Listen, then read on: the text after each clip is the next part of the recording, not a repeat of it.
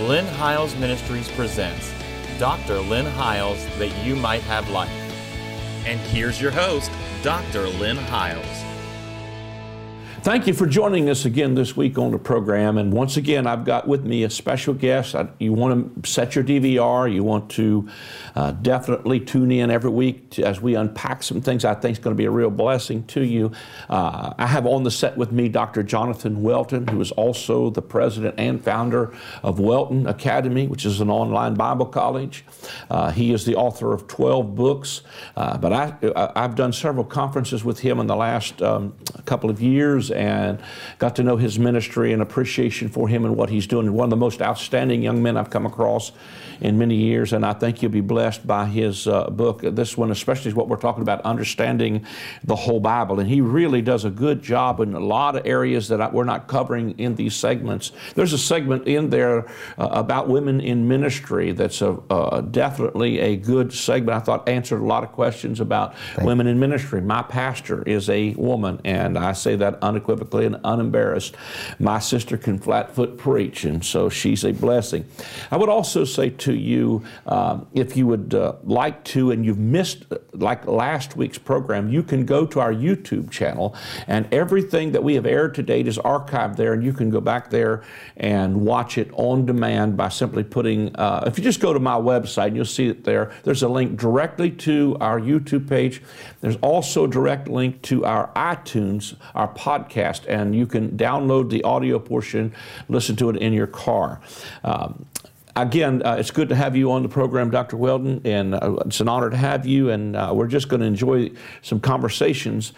In the last segment, we talked about the covenants, the difference between the fact that everything in the Old Testament is not Old Covenant, and everything in the New Testament is not New Covenant. Just because it's in the Old Testament does not mean it's Old Covenant. There are several covenants that are in the Scriptures, and we're going to talk about some of these different types of covenant. One of the things that I learned from Dr. Welton's books is the names of these covenants and how they worked, and it was really a blessing to me. That's one of the reasons I wanted to have him on, but there are at least 5 different covenants that really stand out through the Scriptures, and knowing which covenant is important. If I said things recently, someplace I was preaching, Dr. Welton, like I said, if you have a car payment and it's with your bank, that's your covenant. That's not my covenant. So I'm not obligated to make your car payment. And so I kind of look at that even when I'm thinking about the Mosaic covenant. That was a covenant God made with the house of Israel, with the Jews. And Romans 2 actually tells us the Gentiles which do not have the law. So that was never their covenant. Yeah. So here we are. What's amazing to me is we are 2,000 years into, or somewhere, approximately 2,000 years into the new covenant, still making payments on a covenant that was never ours. That'd be like me making a car payment, for after I've got it paid off and it's completely been not abolished but fulfilled and paid off. And me still making payments for 2,000 years. Somebody needs to wake me up and say, wait a minute, guy, wrong covenant. It's not even yours to start out with, and you're still trying to make payments on something that's already been fully and completely finished in the person and work of Jesus Christ. So that's a great jump point. in there, because you got a real grip on this, and it's great to have you on the program. Thank you, Lynn. His information will be on the screen. You can get his books and find out more about his ministry by going on to his website. Good to have you. Thank you. Good to be back. And my goodness, that's such a great picture. It sounds exhausting, really, too. Yeah. You had to keep paying for the rest of your life after you paid it off. That's very accurate. Yeah. We were talking in our last episode about 5 major covenants that most people divide the Bible into Old Testament, New Testament, which really in many ways is an arbitrary line that we added through church history. I mean, we added chapters, we added verses, we added all these things that are meant to help us, but they don't always help us. Even the chapters and verses. For example, we have Romans 8:1, therefore now there's no condemnation. Well, wonderful verse, but I've written a lot of books. I've never started a chapter with "in conclusion." That's a problem. You don't start a chapter like that. Yeah. And when we divide up letters into chapters and verses, we have chaos. Mm-hmm. And the same thing happens if we just try to neatly divide Old Testament as Old Covenant, New Testament as New Covenant. That's a nightmare. Mm-hmm. And you end up with all the issues we have now. Even as you said, over the last 2,000 years, we're still trying to work out some of these problems. Last week we talked briefly about the concept of covenant theology, which really was a concept created in the 1200s by Thomas Aquinas when he wrote his Summa Theologica, which is the sum of all theology. Now there's a book title for you, right? I thought understanding the whole Bible was an ambitious title, but the sum of all theology. So he creates in the 1200s, he creates covenant theology, and the dispensational theology doesn't come along until John Darby in the early 1800s. Mm-hmm. So these two new understandings of Scripture that most of us have grown up in or influenced by without realizing it actually are kind of new versus the first 1,200 years of Christianity that didn't have these filters of thinking. So what did they see before these systems were created? That's kind of what I left us off with last week. Mm-hmm. And really, the Bible is not neatly divided between Old Testament and New Testament, but it's actually, I'll put it this way. So a lot of us have tried to summarize the Bible. I have my Bible here. People think of it as, there's a few things. Some say it's God's law book.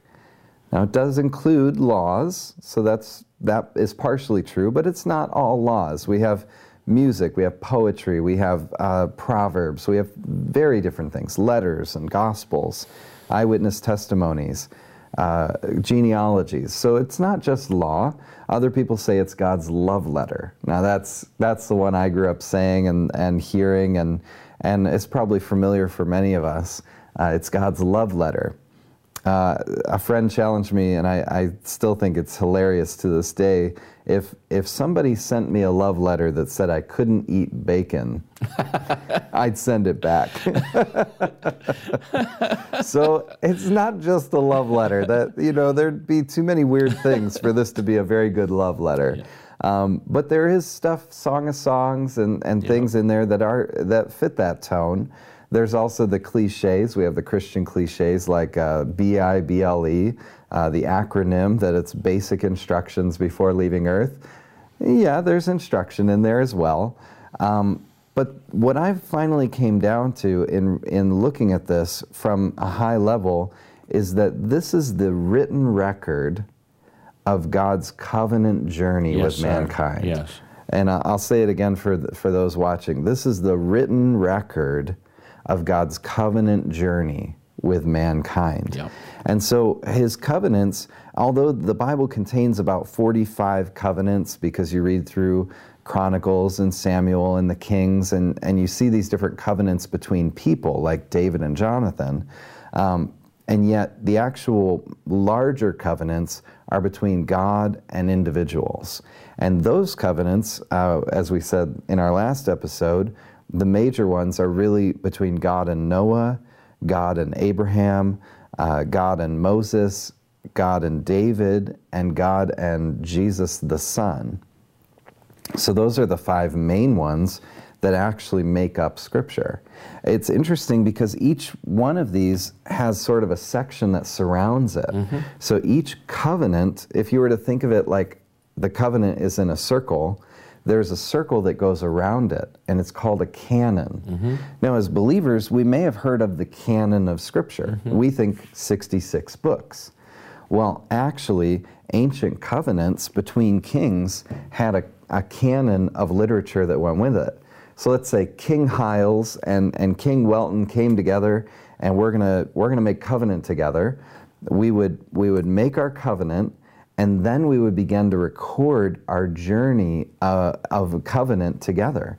So I'd go back to my people, you'd go back to your people, and we'd record what were the popular songs of the day, who were the well-known people. We'd write down the history, battles, genealogies, all of that, poetry, artwork, all of that would be gathered as a record that goes with our covenant together. That's really what we find in Scripture. And so if you want to understand the story of Noah, you can't start in Genesis 6 where they're going to get into a flood. You have to back the story all the way up to Genesis 1:1. Now you know who the covenant partner is. In the beginning, God. Now you have the other partner of the covenant. You can't start with Noah, you have to start with God. And then you go through the story and the man's fall, and it gets worse and worse, and now humanity is grieving the heart of God. And then there's a righteous man named Noah and his family, and he makes a deal with him. He says, look, I'm going to make a covenant with you. Then they go through the ark, they go through the flood, they go through everything, and he makes the covenant afterward in Genesis chapter 9. So the story of God's covenant with Noah is really at the core, God's covenant with Noah. But to understand the story, you need the canon. The canon that surrounds Noah's covenant starts in Genesis 1 and goes to Genesis 11. So that's the literature that goes around Noah's covenant. So that would be the first piece. The second piece, you get Abraham, and you jump into Genesis chapter 12, and there was a man named Abram who lived in Ur of the Chaldees. And so then begins a new story, and begins the story that goes with Abraham's covenant.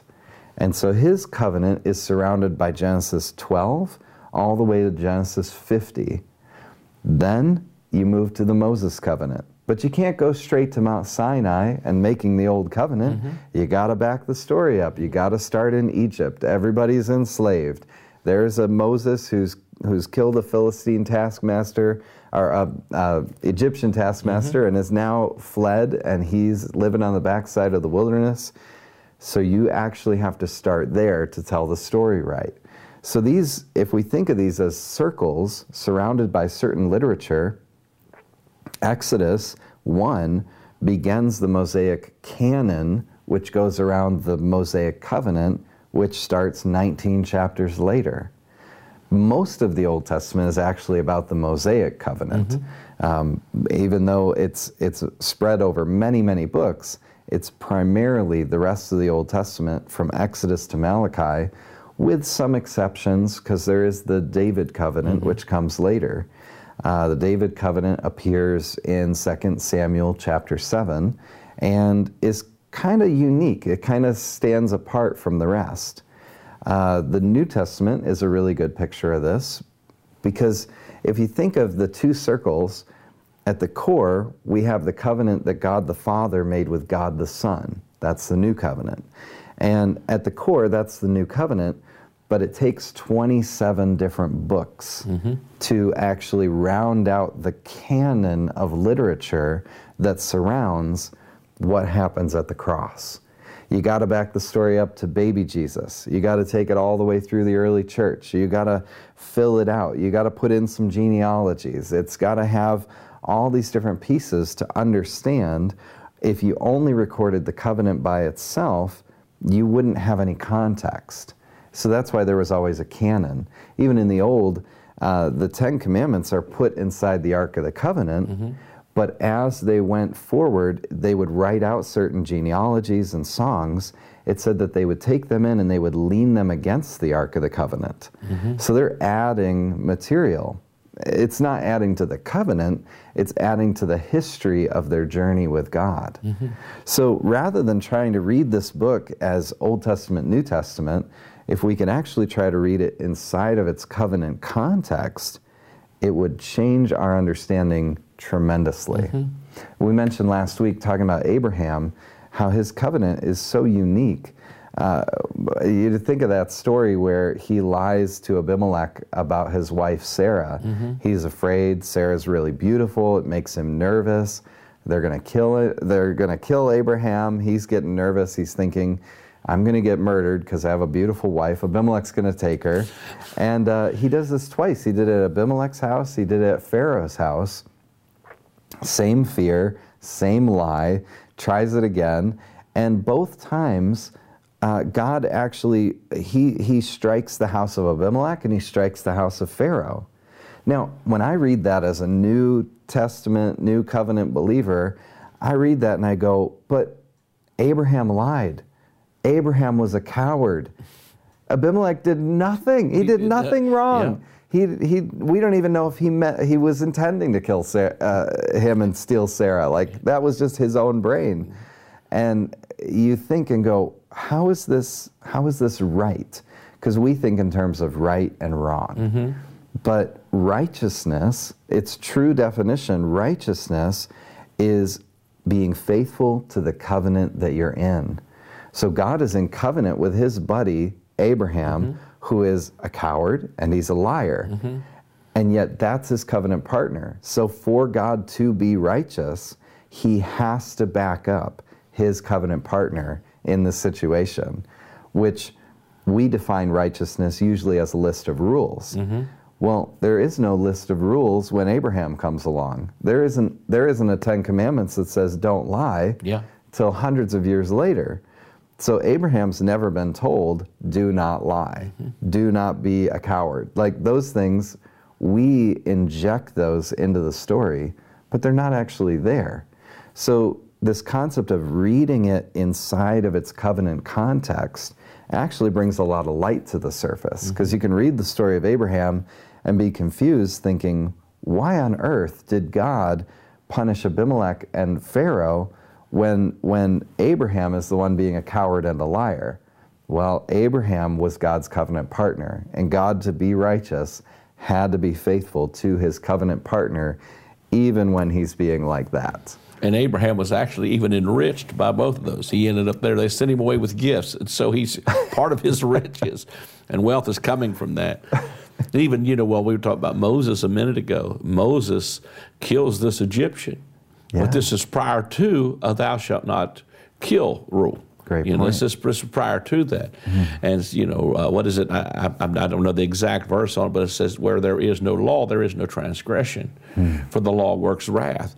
And so these guys have not transgressed any of the covenant rules, because the covenant, covenant does not have those rules with it. They're right. Still on this covenant journey of relationship, and purpose is, God's purpose in what he said to Abraham concerning his seed. Mm.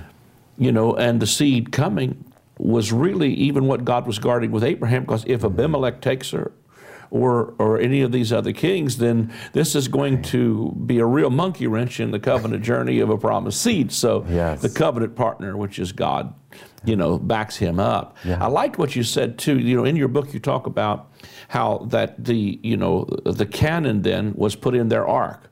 And it was interesting what you said, that was not a new concept to like that ancient people, because they all had arks and they all had temples that they brought their ark back to. And I thought that was an interesting concept where they brought their canon back. So, but of course, Moses puts it in a different kind of an ark. Puts it in an ark, but that's not an unusual thing. That's just where they stored their covenant. People, this is such a amazing, eye-opening thing. When I found it, it blew my mind. The idea that Israel was not the only nation that had an Ark of the Covenant. I always think of the Ark of the Covenant like Indiana Jones, like there's only one on the planet. Mm-hmm. But actually it was an ancient custom. And nowadays we have, of course, Google, which is great. So you can type in Egyptian Ark of the Covenant or Mesopotamian or Babylonian, and you'll find images of other nations that are carrying Arks of the Covenant. So the concept here, every nation had a god, every nation had a temple, every nation had arks. And so if you and I, King Hiles, King Welton, we get together, we make a covenant, we would make 2 copies of the covenant. You'd take one back to your people, I'd take one back to my people. We'd build a box, a very ornate box. You'd put your copy in your box, I'd put my copy in my box. We'd each put it inside our temples. And this was a part of actually the covenant-making ceremony. we actually, this is funny, most Christians, we think in Sunday school terms of the Ten Commandments. And it might be because of Charlton Heston, it might be because of an old flannel graph on the wall. But when you say Ten Commandments, what do people picture? Well, we picture two stones, yeah. We picture rounded off on the top, we picture Roman numerals. Think about that. Mm-hmm. Roman numerals. This is ancient Egypt, Rome, right? Yeah. So ancient Egypt, and we're picturing Roman numerals. Commandment number 1. Oh, it's hilarious. So we have 1 through 5 and 6 through 10, and he comes down carrying the stones like that. And yet, everything about that picture is, almost everything is wrong. Actually, in Exodus 32:15, it says they were written on both sides. Mm-hmm. So these tablets are not just facing one direction, they're actually written on both sides. In the typical covenant-making ceremony of that kind, you made 2 copies. So you'd have 2 nations, you'd have a copy written 1 through 5 on one side, 6 through 10 on the other, and you'd take your copy back and you'd put it in your box. And I'd take my copy, 1 through 5, 6 through 10, I'd take my stone back and put it in my box. And that would be actually the normal ceremony. It gets kind of weird though, because now God is going to be their partner, and he doesn't have a God over him, and so he doesn't need to go put it in his box and keep his peace to remind him. So Moses ends up taking both contracts. He takes both and puts them in the box. Now this is a certain type of covenant. This is another piece that we'll introduce. We'll probably share more of it in our next episode. Mm-hmm. But there's 5 major covenants which make up Scripture, but they're not all equal. Mm-hmm. The 5 major covenants are actually 3 different types. So the kind of type that we're talking about here is called a kinship covenant. Mm-hmm. A kinship covenant, you take a copy, I take a copy, we take it back, we put it in our box. Why this is important is because it's not the typical. It's actually, the Mosaic covenant is very unique, and there's more to talk about there. But part of what happens here is if you and I are partners in a kinship ceremony, we go back, we put it in our box, we have our God, and let's say that your God, his name is Bob, and my God, his name is Steve. So we take it back to our people, and the reality is, I don't know if you're going to keep my covenant with me. I don't know if you're going to go backstab me, betray me. I don't know what's going to happen. And I don't believe in your God, Bob, but your people do. Mm-hmm. So you take this covenant back, you put it in the box to Bob in his temple, and if you violate the covenant, my God is not going to go after you because you don't believe in Steve. Mm-hmm. Bob's going to go after you. Yeah. Your God is going to go after you. So this is the ancient mindset that would say, my insurance is that your God will punish you if you are not faithful. And your insurance is that my God will punish my people if we're not faithful.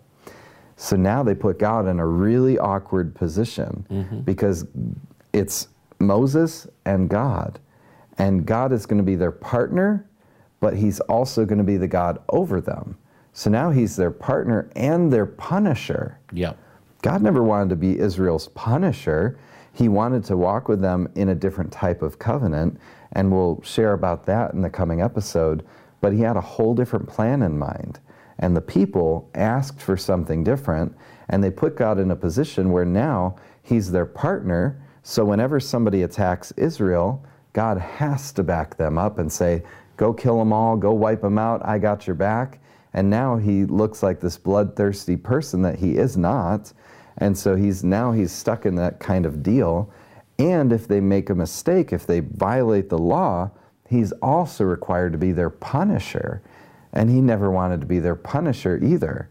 So what we have in the Mosaic Covenant is very unique. It's very different than the other 4 of the 5 major covenants. Mm-hmm. But we'll talk about that in more detail coming up. Just name the 3. I think there's 3 major kinds, and then we'll pick up the next segment. You don't want to miss it. All right, so just the names of them. Yes. So we mentioned kinship.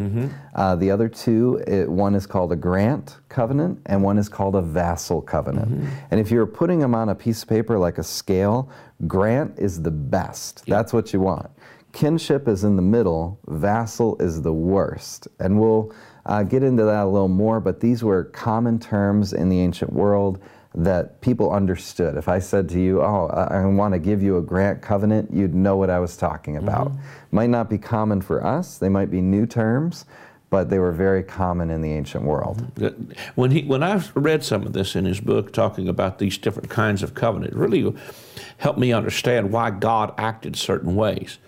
The children of Israel, God really brought them out of Egypt based on, the Abrahamic covenant, and wanted to have personal relationship with everyone. I want to make a whole kingdom of priests out of you.